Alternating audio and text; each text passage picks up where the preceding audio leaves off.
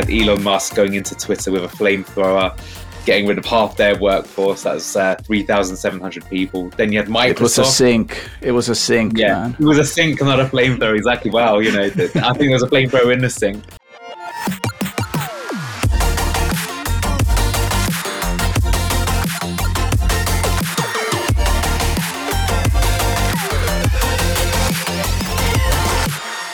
Hi friends, welcome to the Metacast Roundtable by Naavik. I'm joined by Aaron Bush, co-founder of Naavik, and Neil Dasgupta, co-CEO of First Light Games, and Joachim Akren, kind of right, founder and CEO of Elite Game Developers, venture partner at Play Ventures, and I'm sure you know him if you're in the games industry.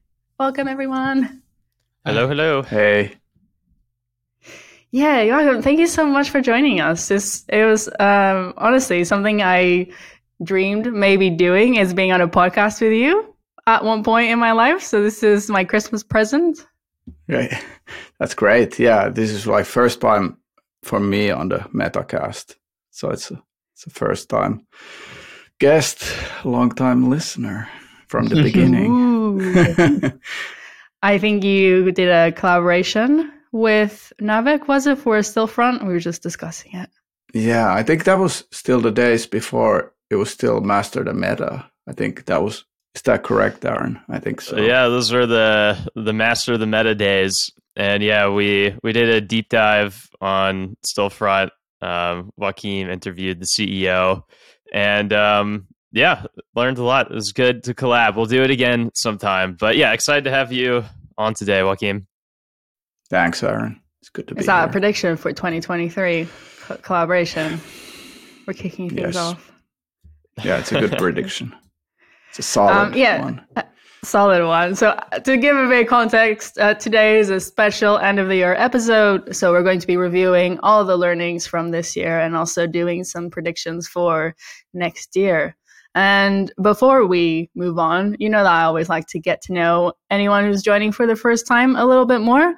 So make sure that you check out Joachim's Elite Game Developers, the newsletter, the podcast, the services. I've been listening from day one since I wanted to join the industry. It is just a treasure trove of information and learning. So yeah, go and check that out if you're not a listener yet. I'm going to do a quick intro about you. Yeah, so my background is like being an entrepreneur in gaming from 2005 when I started my first venture-backed gaming studio. So it's been a while of trying these things out. Then I was at Supercell for a bit before starting Next Games, which was acquired earlier this year by Netflix. So that kind of ended my journey so far as an entrepreneur in a VC-backed company. But then I've been doing angel investing for 3 years. Also run an angel syndicate with over 200 people from the games industry where we do SPVs. As a group, we invest in companies. We've done like 20 SPV deals in the last 2 years. And then I do some personal angel investing as well. Plus, I'm part of the Play Ventures team as a part-time sort of board partner and venture partner where it's a mix of things. So that's me. Wow. So did you get, I assume you got to know the Netflix strategy quite early on, because I think Next Games was one of their first acquisitions, wasn't it? Well, the acquisition happened early this year, but there was a project with the Stranger Things IP going on for several years already. So there's been a relationship in place for several years already, and I think it was a good time to team up with a IP conglomerate like Netflix and get things to the next level. Yeah, well, congratulations on the acquisition. Thanks. It was that. It's really good. Yeah. So yeah, of course, Elite Game Developers is kind of my focal point now as somebody who still wants to do some creative work. So I write a newsletter every week targeting gaming entrepreneurs. So you can check that out on elitegamedevelopers.com. So yeah. All right. Thanks. if you're wondering, oh, New Year resolution, what should I do next year? I need a new adventure. Well, I might have the solution just for you. This is my intro of a pharmaceutical product. No, it's not. We're actually opening up new people joining the Roundtable panel. And so if you listen to the Roundtable, if you think that you'd like to join, we'll be sending out a bit more formal details further, maybe earlier in January.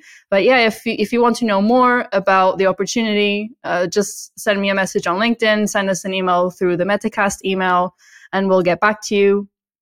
We're looking for people in the industry who like analyzing games, like analyzing game-adjacent tech industries, company strategies, and driving insights from M&A analysis. So yeah, reach out if this is something you're keen on. Because some of the predictions might be a little bit negative, and it was a little bit of a tough year, I thought we could start this end of year special with a positivity note of everyone saying what they're excited about for next year. So I think I'll pick you first, Aaron. What are you really looking forward to in the games industry? What am I looking forward to? Games, right? I'm excited for some games coming out, and I don't know if this is stepping on toes for later in the episode. I don't know, but there's a new Final Fantasy game coming out. There's a new Zelda game coming out. Starfield's coming out. There's lots of huge games coming out that I'm excited about. I feel like 2022, there were still good games, right? But it was a slower year of some of these massive releases. And so 2023 is going to be, revving up the engines again, and, having no chance of, getting through any backlog whatsoever, because you can't keep up with anything because there's too much goodness out there. So, yeah, that's what I'm looking forward to. I know what Anil's going to be doing in June 2023. You would be right. But before I get on that, I'll say there is another positive thing, but I'm going to save that because I feel of my predictions, one's actually positive. So I'll actually start with my negative prediction first when we get there and do the positive to end. Because I think it's important to go into a new year with a positive outlook. But yeah, as Maria is hinting at, June 2023 is when Street Fighter 6 has been announced. I got to play the beta earlier in the year. It's pretty amazing. I remember being on a previous Metacast with Aaron and Matt, and Matt jokingly said, imagine if it was a Street Fighter 6 metaverse where you could walk around and do stuff. That's actually what they've built. But the most important thing is the gameplay so far is really good. Fighting games are interesting because I feel like you have to play for 100 hours before you can even say if it's good or not. I've played it for about 10 so far, and it is pretty good. And just so you know, that I worked on number 4, which was really good. That was one that had a gap of about 10 years, but I wasn't at the company when they made 5. And when they first released 5, they released it in a really bad state. It had sort of no single player content. The online barely worked. And I remember actually texting one of my friends as soon as I started playing it, just going, what have you done? So luckily this time round, it looks like they're taking their time. They've delayed the launch. They're going to make it really good. And so far from what I've played, I think it's really, really fun. I think it's quite a fresh take on the genre as well. And I think I will be taking off some holidays in June to play it. I think that's the prediction. You're predicting Street Fighter will be a massive success. I think in London there's a competitive scene. I helped start that when I was younger. Yeah. Did you really? I used to run tournaments in Good Street Arcade called Casino, which is now unfortunately a Scientology convert, but actually it was next to that, so that's not quite right. But yeah, I did. I'll actually send you some footage. I used to run tournaments. That's how I ended up working for Capcom, actually. Oh, wow. Okay. That's nice. A fun fact. Yeah. Joachim, how can you be that? What are you looking forward to? Yeah, I'm waiting for some games as well. One of them is definitely Blast Royale, so can't wait for that one. There you go. But there's like the a amount bunch I have to pay to get that mentioned on here. Yeah, yeah, check it out, Blast Royale. So there's a lot of startups that are actually coming out with a game in 23, and that's I think the most exciting thing. Like most of the companies that I've been working with after I started doing investing 3 years ago, they're kind of at the stage where the ones who've been figuring out what their game is going to be, they're kind of like at that point where next year is the year of the launch for so many people. So I think that's what I'm looking forward to a lot. And I think there's also other interesting games coming out from like bigger publishers. So definitely an interesting year. And now we're ready to enter the first end of the year prediction. Maybe we'll be able to put some drum roll sound effects here. Maybe. Aaron, what do you got for us? Yeah, I think next year the console market will accelerate. And, my take here is pretty simple. And so I don't know how much there really is to discuss because it feels pretty obvious to me, but I'm curious what you guys think. But, ultimately the console market is poised to improve because several headwinds that, hit at once over the past couple of years will just start to wane. And so for starters, new console shipments have been held back by supply chain issues, namely semiconductor shortages. But already in Q4, which we're in right now, should see improvements, and that'll extend to the next year. And there's plenty of pent-up demand still for new consoles, especially the PS5. So that tailwind is there. And then, of course, the consoles that people play on has an impact on their engagement, right? So, for example, in Sony's latest earnings call, or in their earnings report, I should say, player engagement on PlayStation as a whole actually was down a bit over the previous year, but performance was actually quite positive for PS5 gamers. And so that higher engagement leads to more sales. And as more PS5s specifically get out there, but other consoles too, we'll see more engagement around newer games. And as I mentioned, for Riz' last question, much of 2022 had a noticeable game launch shortage, and 2023 is poised to turn that around and just be a more active year for game launches. And even something as simple as going from a weak Call of Duty year to a strong Call of Duty year has a noticeable impact on the market. And that's exactly what has happened in the new Call of Duty Modern Warfare 2 game is very successful. Of course, Call of Duty itself branching out Warzone and with Warzone 2 coming out, that's going to be a hit. And even if you zoom in a bit to something like subscriptions, which have been a big topic of conversation, wondering whether something like Game Pass will really work, how disruptive it really is, etc. Obviously, we'll see what happens next year with Microsoft, with whether or not Activision, the acquisition of Activision Blizzard will go through. If so, that's very meaningful for the console market as a whole.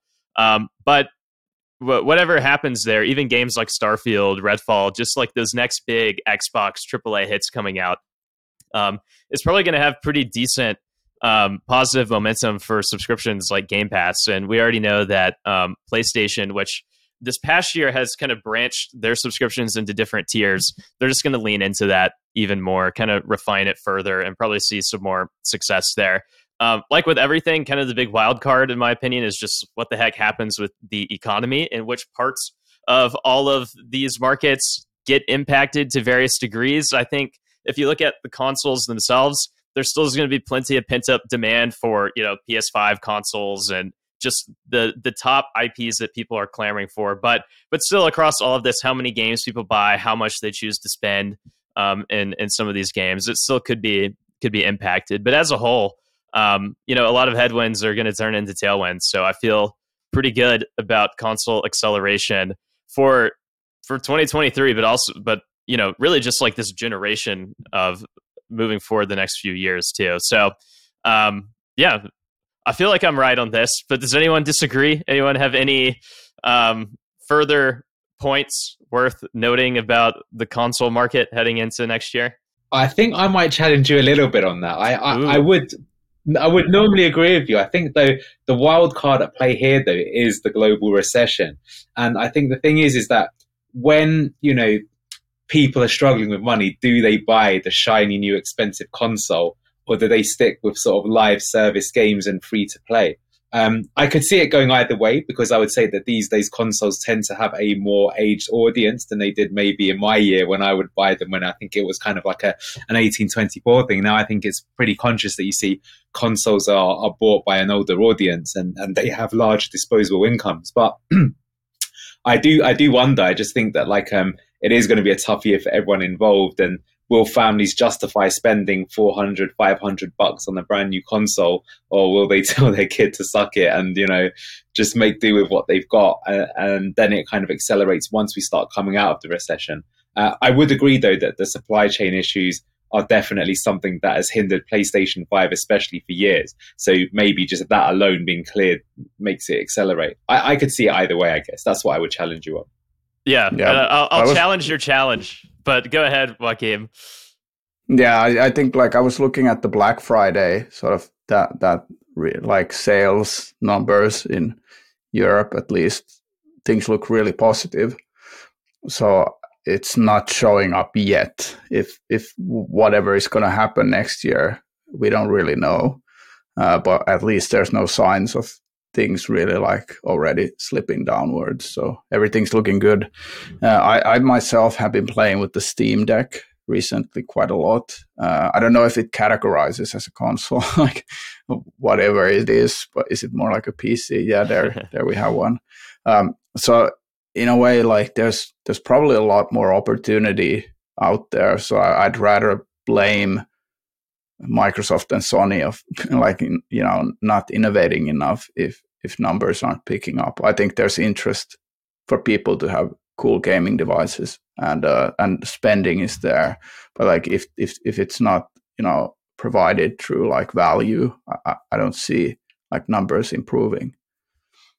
Yeah, I just think there's so much pent up demand just from people who haven't been able to buy it yet, especially the PS5. But even the Switch has had a lot of supply chain issues over this past year, and who knows what will happen with the Switch market and whatever new SKUs they throw out next year, if any. But I feel pretty good about that. And I guess what I would actually maybe push back a nail, and I could be totally wrong on this too. The other part is I actually feel like free to play could be more impacted than premium because of how more whale driven and people having more of a choice of how much they spend, that people more at the higher end might pull back. And while people who want to buy consoles or just spend, $60, $70 on a game will still do so. But I guess we'll see. The market, the games industry has changed so much since the last major recession. I think it'll be interesting to see how different it reacts this time around. But anyways, those are my thoughts. Last question, since the Steam Deck was brought up. I'm curious to hear you guys, now that it's been out for a bit, you've played it, how important do you think it is to the market? I think it hasn't sold that many units, maybe 1 million or 2, which is way less than any other console. But I'm curious if you think there's something there that will stick and get iterated on and become bigger than it is now, or if it's just going to kind of be this super niche thing for a long period of time. I feel it will be a niche thing. I think it's quite fun to play, but it just feels like the ultimate boys' toy. I would probably get derided here by people from Valve. They hear me saying this, but I sort of feel it's the sort of most luxury purchase I've made in a long time. I only really got it because I thought it'd be something cool to bring in and let people in the company play it every day and everything. I will say that the day I got it, about 5 people that have never spoken to me before started coming around the office saying, "Oh, is that a Steam Deck? Can I take a look?" And they played it. But it is sort of a gimmick. I think it's fun. It definitely has a purpose, especially if you're on long haul travel and things like that. I think it will stick in the sense that I think we will see different iterations. But do I think it's going to be a new competitor? I'm not really sure. I think it's still a little bit, it's neither cheap enough, nor accessible enough, nor powerful enough. Maybe it's trying to appeal to too many things at the same time. I'm glad it exists though, put it that way. Yeah, I'm waiting to see games that are actually made for that platform. So currently it's still okay, these are PC console games, but what is a Steam Deck game? I don't know yet. But in a way, it is a convenient device to actually keep around versus a gaming device that's usually used for work. I'm a Mac user, for instance, so I don't have that much access to Steam games anyway. So it's there's some convenience there for sure. Yeah, in terms of my habits, I would more quickly buy a handheld. How do you call it? a peripheral for my iPhone to play games like I do my console on my mobile phone instead of a Steam Deck. To each their own. But yeah, I think it'll probably be pretty niche too. I think, yeah, between the price point, nothing, and as Joaquim said, nothing is really made for it. Yeah, it'll just have a tough time. But it's been more successful actually than I thought it would be. So I'm happy to see all the positivity around it. But guess we'll have to wait a while for something like that to really move that corner of the market.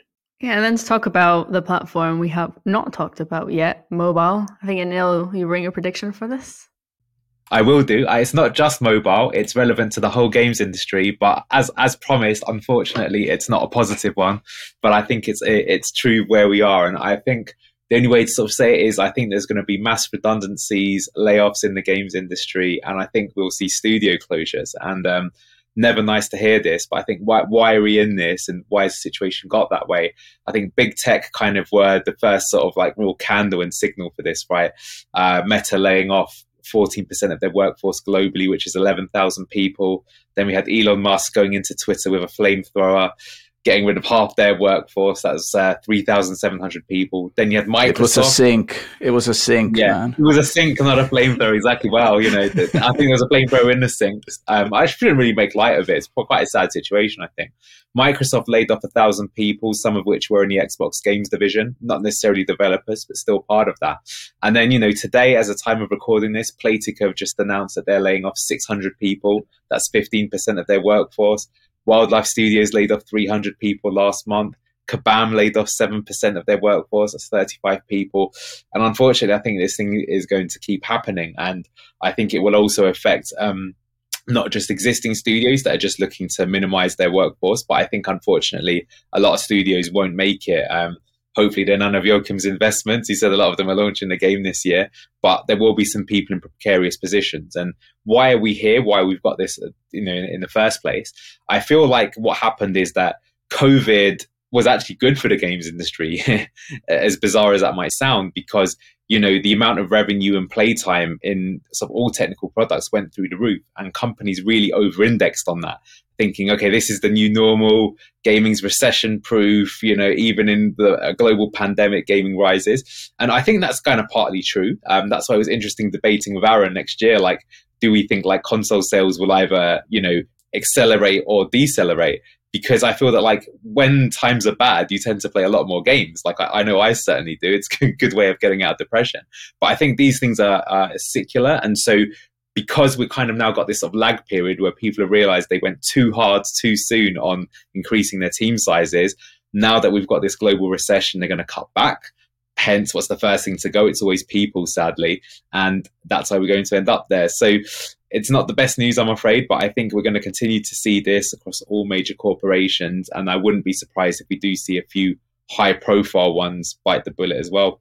Yeah, it is a downer of a prediction, but and obviously it sucks for people who are affected. But I guess just to kind of take the glass half full perspective on that is that's actually very healthy for like the future of businesses. Obviously, a lot of factors here are kind of beyond the control of businesses. Whatever like platform decisions get made has a very large impact on ecosystems that are built on top of those platforms. And that's what you sign up for.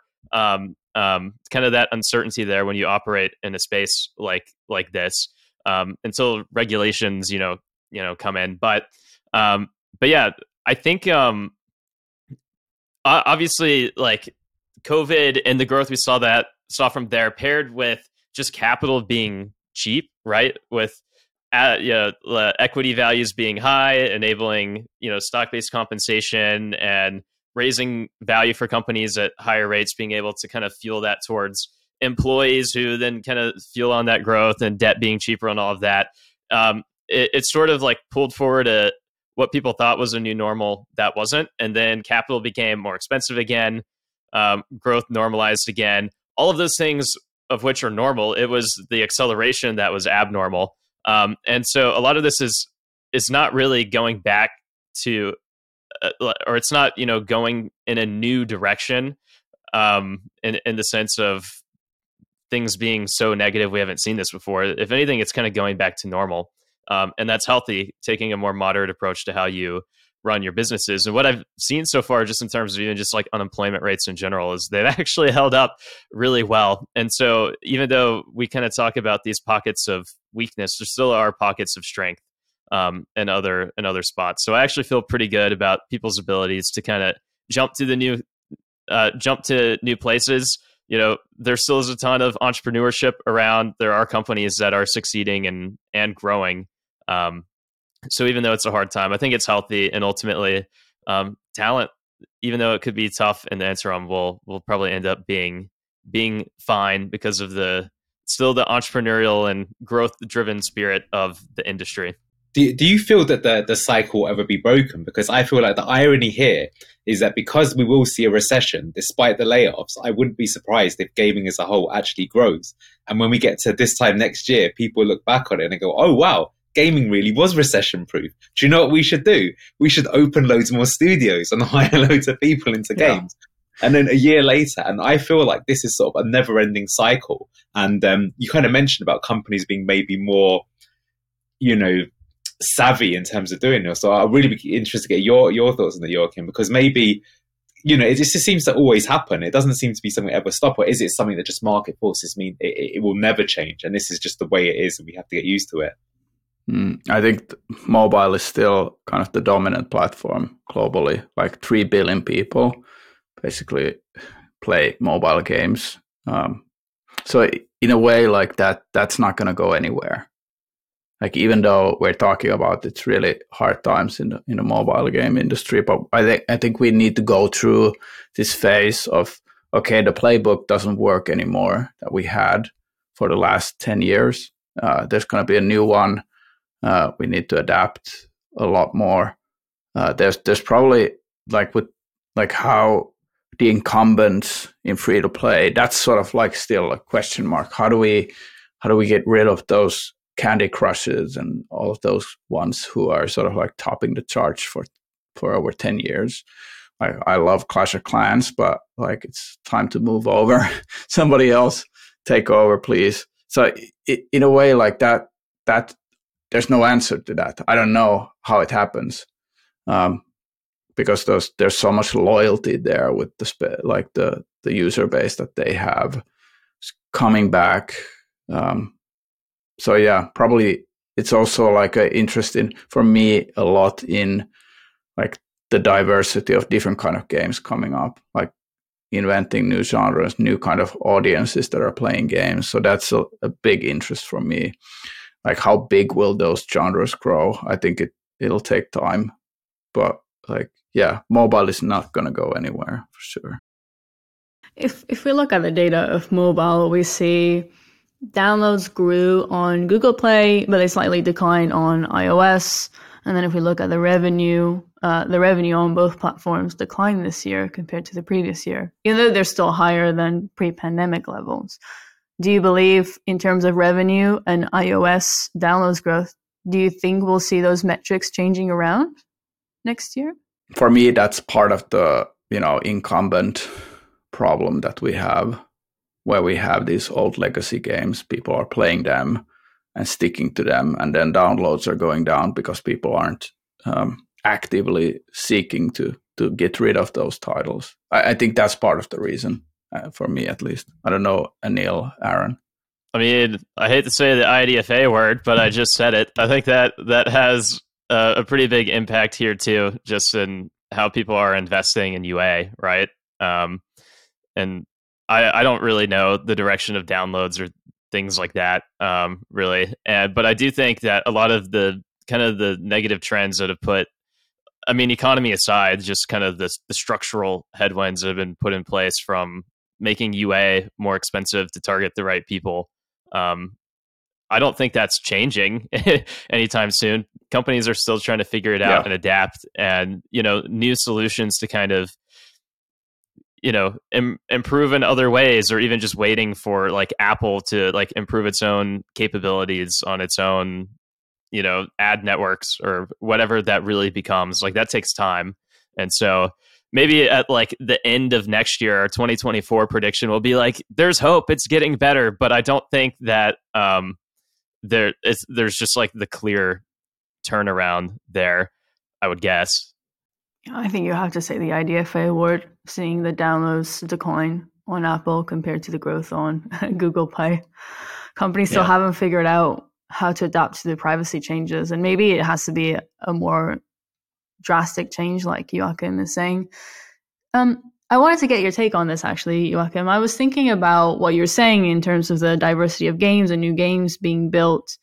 With the playbook changing, with the recession and inflation probably affecting potential founders in terms of the savings that they can gather to build their own studio, funding being more difficult to get, do you believe that there's a financial context through which new studios can take these risks? Like thinking about like raising funding, like equity funding, for instance, like a VC or angel investors, I think that's still happening, but it's gotten a lot harder. I think there's sort of like the 10-year hangover from mobile. Like the tailwinds are definitely like nowhere to be seen. There's not been a lot of positive news in gaming recently, and I think it's really like shifted the sentiment on the investing side. We haven't really seen any M&A, to be honest, like anything like sort of interesting happening like in a while now. It's like even thinking about how 2022, the big deals like the Microsoft Activision deal is sort of one, but if you remove that, it's pretty sad. That's how I feel, and I think that sentiment kind of reflects back towards like venture capital not being also like very interested in doing like riskier bets like that. Now I've even heard some generalist funds that have previously done gaming that they're pulling away for now, that they're not going to do new gaming deals because things are looking sort of like harder to, scale something with venture capital. Ironically, my guess is that even though you said a lot of things that would make people maybe sound less enthusiastic, Joachim, my guess is that like the 2023 vintage of funds and like VCs investing in the companies that still are taking those shots and doing stuff are probably going to do better than some of the funds that launched over the past couple years, where there was a lot more activity, a lot more exuberance, but a lot of it was priced in, a lot of it didn't work.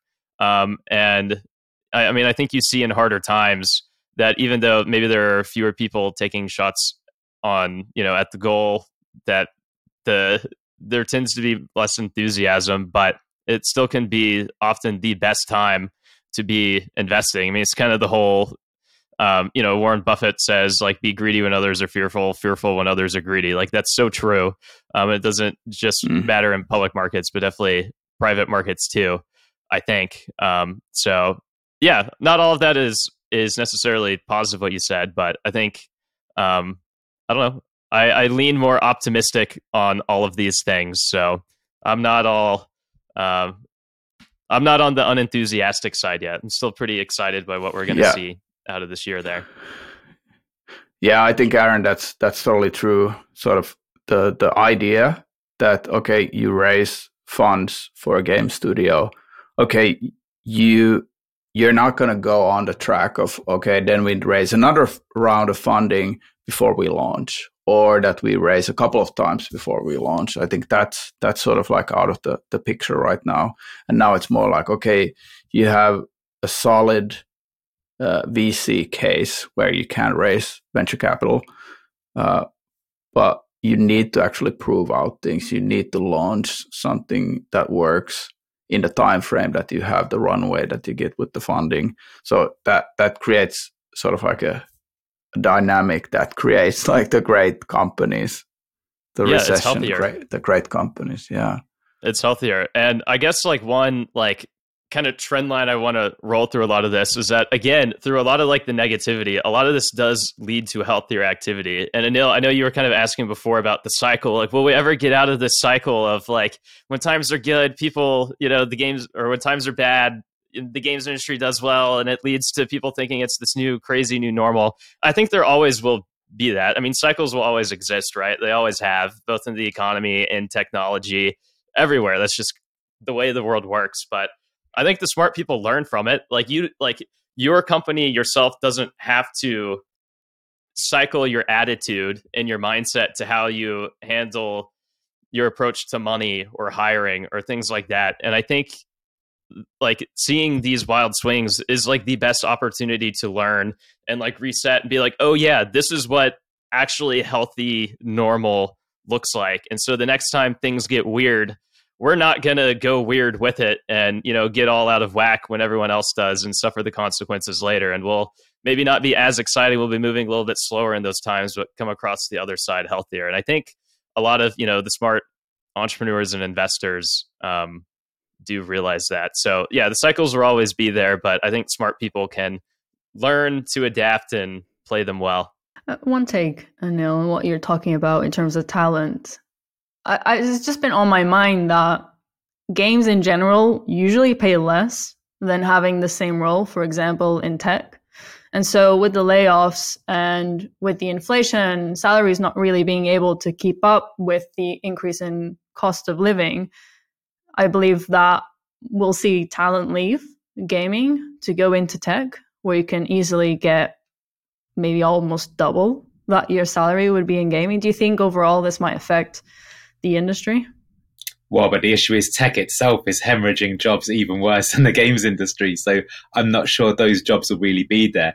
I think it might be quite similar to, I was a lowly programmer back in the days of 2007 when we had the financial crash there. And I remember around that time, there was no point looking for a job. You know, just every recruiter would just be like, no, what are you talking about? Just stay where you are. Now, I don't think it will ever get to that stage. I think, as kind of Aaron sort of mentioned, that when times are tough, others can be greedy, and perhaps those who've got those pockets could actually pick up some really good talent on the cheap. I also think that, you know, the work from home revolution is actually great for gaming because it means that you're not just tied to have something in your own local, you know, domestic, but, you know, you can work anywhere in the world. And if you've got the talent, you'll always be sought after. So I think if you're good at what you do, you don't really need to worry in that sense. But I do think that just in general, though, these sort of times of sort of seeing mass hiring and people try to take those people on the team, they'll be way more conservative. So I don't think we'll see people leave to go to other industries. No. We may see more people doing contract work, short-term gigs, maybe working on something they're not truly passionate about for a year or two just to make ends meet before they go on to something big. I think that's more likely, in my opinion. Okay. Are we all ready to move on to the next one? I think it'll really lean on what we just discussed. This is actually part of my intro. So we've talked about mobile gaming metrics. We've talked about the impacts of IDFA. And the consequences of that is that mobile gaming is a mature market. And the UA budgets needed to scale a UA game are just growing and growing year on year.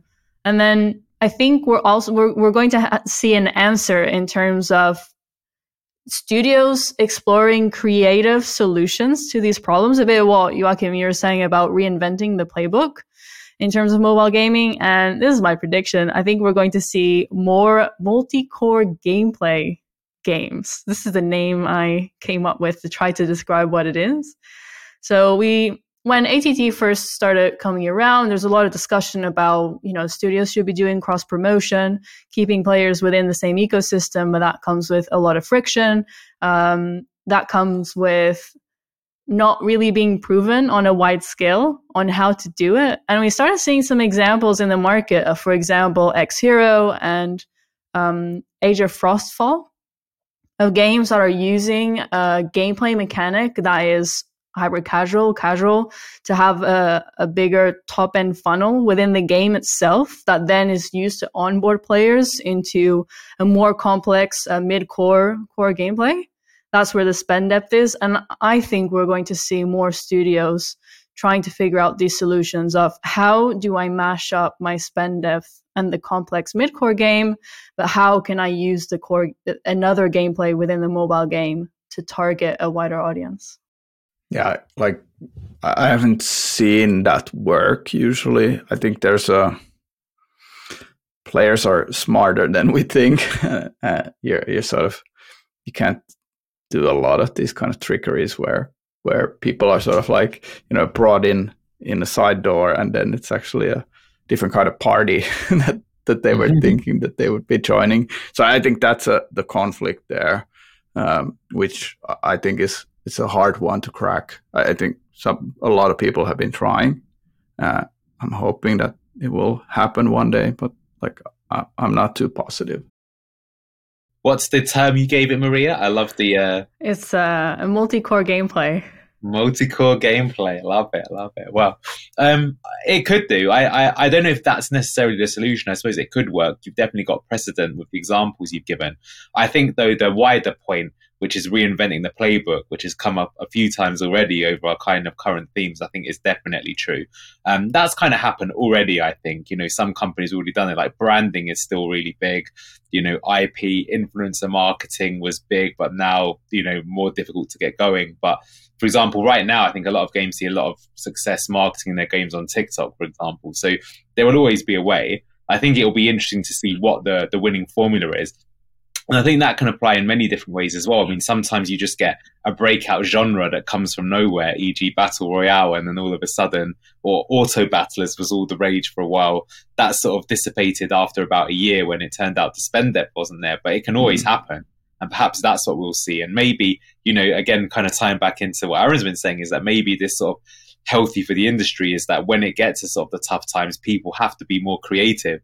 There's this story they love to say in the UK, how the Spitfire was developed because that's all the parts they had left in England at the time to make a plane, and they came up with this kick-ass plane that if they had 10x the budget, they'd probably make a worse one. So you might well see something there.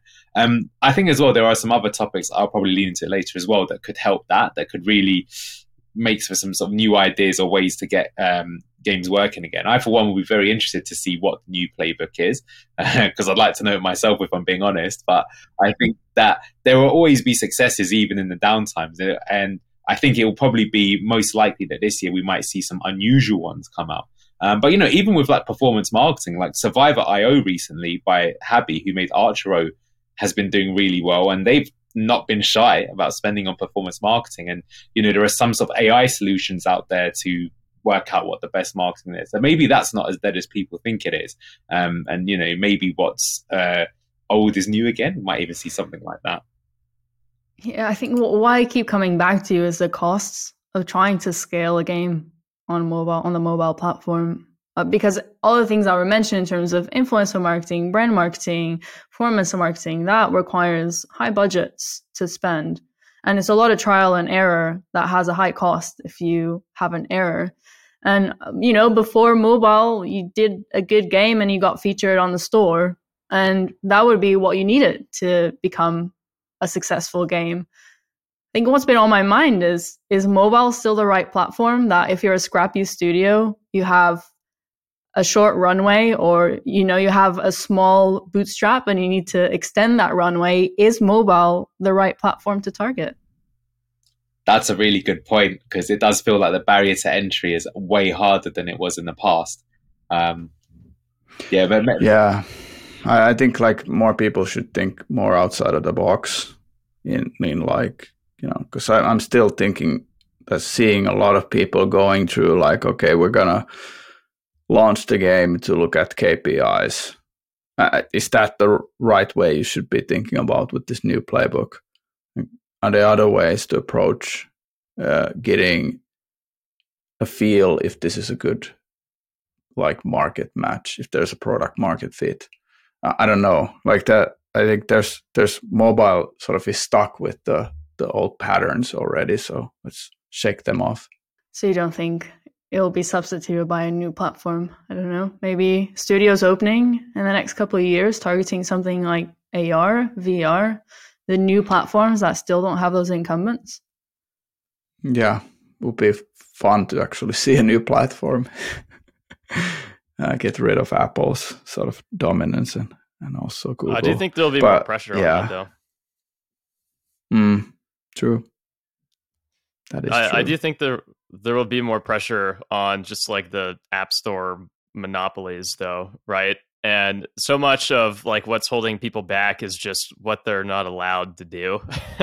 In the sense of like even just like links elsewhere. And, you know, having like we saw recently, what was it like? I forget, Microsoft, did they like sue Apple, or it was something they did something that we talked about where basically they were trying to, you know, put their own, like you can't have games within a game or like several games within an app. And so seeing more regulatory pressures, allowing just for more types of things to be possible. I think it's inevitable that happens. I don't know if 2023 is going to be the year regulators finally crack down, or what the catalyst of that is really going to be, but it's so obvious that tensions are rising. It's so obvious that like the antitrust concerns here are really severe, and I don't know why. I mean, I've had this rant so many times, I won't do it again, on just the insanity of why regulators focus on certain things and not other things. But once some of those like pieces are like unblocked, it's just going to unlock more creativity and new dimensions that it's probably going to benefit the biggest companies most, who can like, you know, kind of bundle things together and have distribution advantages. But it also will unlock potential for startups to test, you know, new designs and link things in different ways. And, you know, just anywhere there's creativity, there's usually, you know, something interesting happens. Aaron, you're going to talk about blockchain games. Yeah, another riveting topic. So I guess first of all, just to mention it, Navik is working on an upcoming report with Delphi Digital that we were kind of working on building like the ultimate guide to the state of blockchain gaming going into 2023. So if you're interested in seeing that, it'll probably launch early next year. Just sign up to Navik Digest, as I'm sure most listeners are, and we'll drop it there for you to see it. But I'm really excited about that. And our core thesis of that report really is just that if 2022 was the year that play to earn died, in other words, when games in which the point of playing is to earn, they very clearly proved unsustainable and all fell apart, then 2023 is going to be the great reset. It has to be. And there's been a steady stream of infrastructure and tooling improvements, but 2023 really has to be the year in which most people making these crypto games refocus and reprioritize on what matters most, which is fun above all, but you know, also sustainability, scalability, and business model, and like really move towards best practices that don't hinge so purely on greed, FOMO, high barriers to entry. And you know, that's really the only way that this industry can move forward from its Wild West state that it's in today. And there are a ton of people trying to do that, and a lot of it is just, there's been a lot of good and a lot of bad, but a lot of the bad is leaving, and so there's more good there. But those good people that are in there, like, really have to kind of take the reins to reset the narrative around what they stand for or what they're trying to do, kind of as a whole, to kind of move that side of the industry in a new, healthier direction. And that perspective isn't necessarily new. We've been talking about a lot of the unsustainability factors, as well as, you know, kind of debating the philosophical like upside potential and you know, best practices around all of this for a long time now. But you know, my guess is that, you know, 2023 is just going to be a relatively more quiet building year. We're already seeing a lot of better games in this space hit the alpha and beta status, and we've covered a lot of them. And Navic Pro recently, we covered Guild of Guardians, Illuvium, Phantom Galaxies, Aurori, etc. And we'll see, you know, much more of these types of games, you know, make progress next year. But at the same time, it probably, for the most part, means that 2023 is probably not going to be that breakout year, just because it's really hard to go from everything is broken to suddenly everyone is playing this thing like that so quickly. There's a longer time period of, I mean, obviously, like the building of the infrastructure and tooling to like make it better for awesome people to build awesome things. Like there's that whole layer, but also too, just, you know, figuring out the best practices. and then just taking time to build great games. And all of these factors, especially when there's uncertainty, it just means it'll take time for really like what's going to move the market in massive ways for that to play out. I do think it'll be a much healthier year, and we'll see progress and more reason for optimism. Probably not even in the sense of just transforming people's lives and things like that, but just being good games, like back to the basics of good games. And so, I don't know if that's a positive or a negative prediction. I think it leans more positive, just again because it leans more healthy and what is sustainable. But yeah, I guess that's my take on that. We'll see a lot of progress, but probably not like the mainstream breakout hits there. But Anil, since you're in the thick of it, I'm curious what you think about all of that. I knew this one was being fired my way. Well, I'd like to say I'm part of that fight right now, which is trying to make great games first and utilizing the technology second. I think it ties into a lot of the things that we've all been talking about. It's kind of funny how a lot of these predictions have common themes. So I think studios that I can see going out of business are ones that have bought poorly thought out games that raise a load of money in the crazy bull run and now are working out that their tactic doesn't work and they don't really know how to make game and they're going to be in trouble. Those probably will go under. I think you're right to say I don't personally think that there's going to be a breakout blockchain game this year. But the main reason I think that is maybe a bit different. I think that's because it's still going to take quite a while for it to really get popular in the West. And I think things like the FTX debacle that's happened recently mean that crypto's in an even worse place than it was from the previous shitstorm, which was the Terra Luna situation. So that's got so much work to do that I feel like even if there's a great game, it will have a lot of work to do if it's appealing to the West.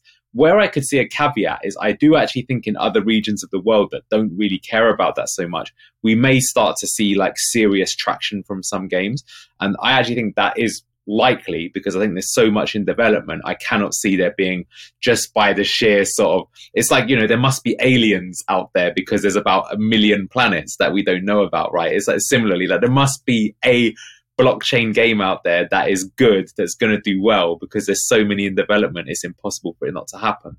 So I think that will be the case. I do actually think though that there is a slight problem though, which is that with people just building and not releasing, especially if they stay in sort of beta or alpha, that you are going to get the classic mistake of some teams over developing a product that it just turns out was never going to work in the first place.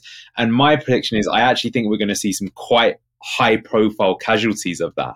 And I think they're going to be guilty of not really learning the space. Like this is like one of the most rapid environments I've personally ever been a part of. Like prior to this call, I just told you how it felt like it was 10 years in 1 year. And I don't see that really changing. And therefore, I think if you put all your eggs in one basket and you overdevelop something that never really had product marketing fit, then you're going to have like this, sunken cost fallacy of putting all of this money into projects and they won't work out. I actually think it's going to be smarter for people to try many different things within the same ecosystem and then just work out what is the best by sheer trial and error, because that's the best way of doing it. Like control the things you can rather than things that you can't. That said, I have played a lot of the high profile ones myself. There are definitely some that are really cool. So I could see them being good when they launch just because they feel pretty good already, if I'm being honest. Let's see it. But I think you're right. I don't think we'll see that massive breakout success this year. Maybe the year after is more likely. But I think we will see some good stuff in Asia and regions like that.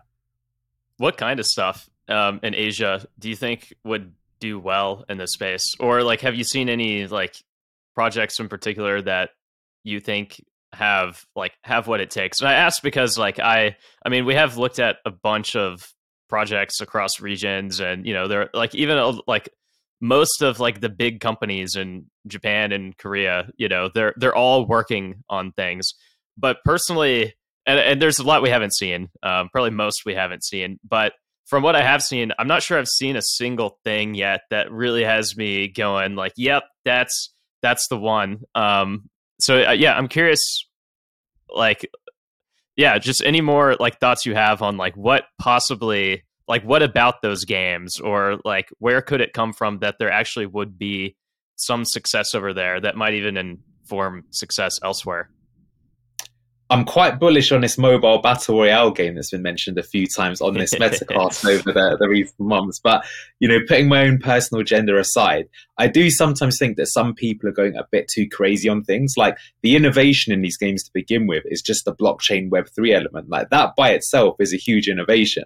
It's like I then feel that people are doing additional crazy things on the gameplay, are maybe trying to jump to the end game too quickly when you've got to do all that basic building blocks first. So I think what you'll see is that the games that are out there may surprise you by not necessarily looking like totally transformative, but it's more like, I guess, like a burger joint. It's something that you've already liked, but it's got some sort of slight twist to it, and they're the ones that pick up traction. I mean, at the end of the day, that's what we're looking for, is traction. We will know what the winners are just because they're popular. And why are they popular? Just because.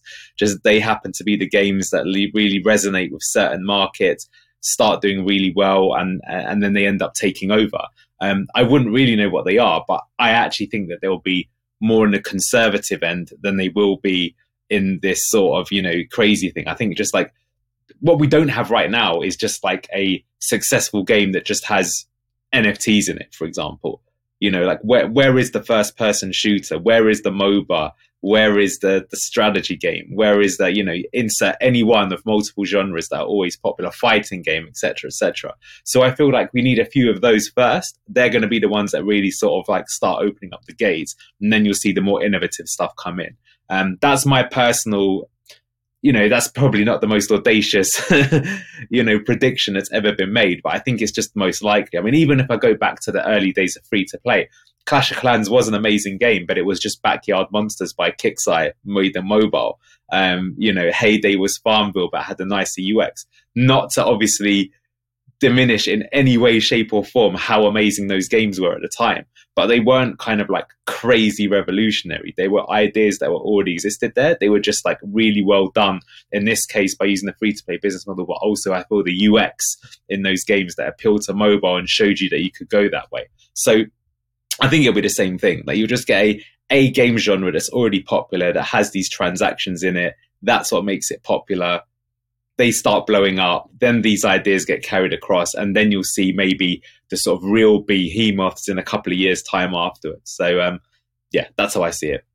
Yeah, and if that's the way it goes, it might, I don't want to say kill the narrative of like Web3 games, crypto games, like being its own thing, but they just become games again, right? Absolutely.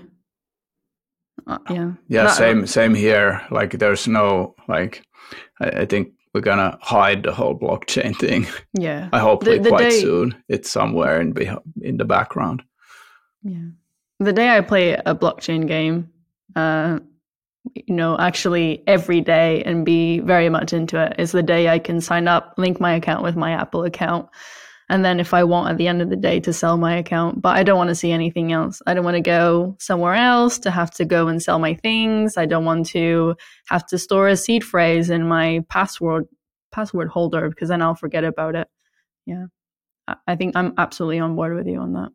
And Blast Royale. Well, I mean, you might notice that that's kind of similar to what I've just described there. So that's obviously our strategy around particularly launching that. But I think, again, that like having been involved in sort of mobile games early on, a similar thing happened where to begin with, people went a bit too audacious and those ones didn't particularly succeed, whereas there was sort of like a slower trajectory. So, for example, now, Fortnite, PUBG are huge on mobile, but even back in 2007, 2008, people were trying it. There was a game called Eliminate Pro. I don't know if anyone remembers that.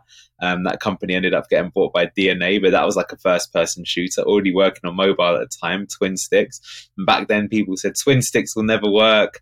I remember at one point, people said to us, mid-core will never work, et cetera, et cetera. And it did. It just took a while, but it took certain games to break down the barriers before we would get there. And same thing. I think your representation there, Maria, is, very typical. You don't really want to care about that stuff. You just want to play a game.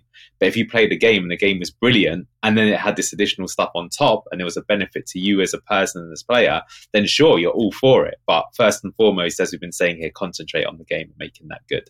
And then last one for the episode. We're running a little bit, but Joachim, very curious. We've talked about M&A funding here and there. I think you're going to wrap up the episode with giving us a prediction for that. Yeah, like I said earlier, I think the whole industry needs sort of like good news soon, so that we get things back rolling again. Of course, like it's hard to see like where that will come from, but I think there's people are building stuff. There's so many games coming out, so like good news is definitely in the horizon somewhere.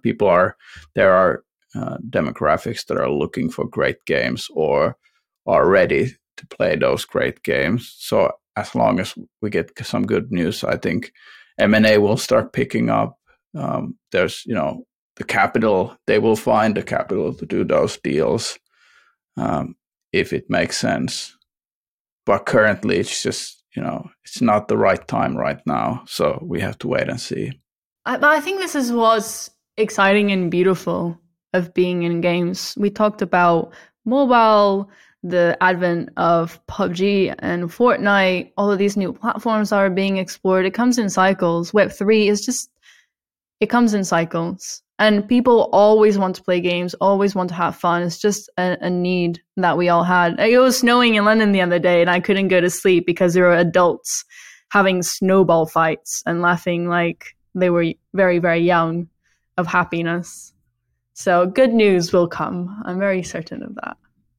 Well, no, I was going to lean into that with where I think there is possible good news. And I was surprised we kind of haven't talked about it. But unless you've been living under a rock, everyone's LinkedIn and Twitter feed is all about generative AI, or let's call it what it really is, machine learning. But I think the thing that's most applicable for that sort of technology is games. And I think if there is going to be a rally, that's where it's going to come from. And I feel the reason why is because, look, if we're talking about people cutting costs and people sort of not wanting to take risks, well, being able to generate loads of content without having to have huge workforces to do it means people can be more innovative, means people can try more stuff. And I think it's going to be like one of the most sort of, revelatory things in gaming for a very long time. I hope it doesn't lead to people losing their job. I don't think it will do. I think what will happen is you'll just get existing artists that work out how to almost sort of create their own subdivision of people that work for them and be able to create more assets. But some of the results I've seen already from some developers is absolutely staggering. I think to myself that if I wasn't in the startup right now, I would be super motivated to do it purely because of this technology. Because now there's a case where like 3 or 4 people could probably make a game that would take 20 or 30 people to do. 20 or 30 people when 3D sort of generative AI will be able to make a much bigger game as well. So I think that will be the good news thing, because I think that just means that there can be so many more shots on goal being made from so many other teams that people who understand it. And I think we will see when M&A start picking up again, that people who've got that as part of their pipeline, a very heavy and integral part of it, will probably be the ones that get acquired because they could prove so much traction so much faster by working smart, not hard. Joachim, I'd like to get your pulse on the funding environment going into 2023, just sort of like based on the segment, the different segments. Like obviously, blockchain gaming was all the hype last year. AI seems to be, accelerating in hype right now. And, mobile is kind of going through its struggles. I'm curious, just from your point of view of looking at a lot of companies, talking to a lot of investors, like where are people becoming more excited as an investors right now? Where are they becoming less excited? Like how is the sentiment in the VC community trending? I think things are, in a way, like great teams with a great product, great traction. All of that always gets funded. Like it doesn't really matter. There's going to be somebody who's going to fund it. But like if you're coming in with something that was okay last year, it's sort of not going to be okay this year. So in a sense, it's just gotten a bit harder. That's how I would categorize it for everybody. Of course, we saw things like, like what didn't work, like play to earn stuff. I think like you need to figure it out in a different way, what you're going to be building. I think also, I'm not sure like what's happening on the metaverse side. I don't really have any like thoughts on like it, because none of those products have been working. There's not been really a product market fit yet with all those metaverse startups. So in a sense, like I think a really good team, a studio with something that's differentiated, it's definitely going to be funded. But yeah, it's a lot harder for sure on all the stages. And it will be funded to try to prove traction further rather than getting constant funding without proving that traction, which I believe you said earlier in the episode. Yeah, exactly. So kind of going back and raising another round before you launch, that's extremely hard right now. Is this the next thing that like people are just going to be throwing money at left and right, you think, Joachim? I mean, not speaking for yourself, but just in general, like, are you seeing this being like that next big thing? I'll give my 5 cents as well. Okay. No, I think there's a lot of big things that are coming out there for sure. Like, how do we start utilizing this generative AI stuff? But I think I'm not a big believer that the tools that are out there right now is the place where, you know, the big returns will come from VC funds. I think it's more on the sort of what Lensa is doing right now, the app.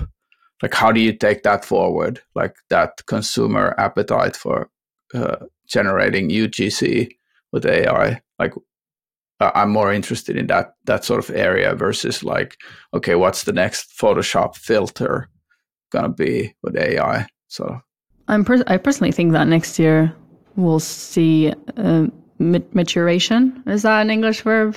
I think it is, right? Yeah. Of the usage of these tools and understanding product market fit further and how they can actually be applied in gaming. I do believe that similar to blockchain is something that professionals, you can't avoid it. It's here. It delivers benefits.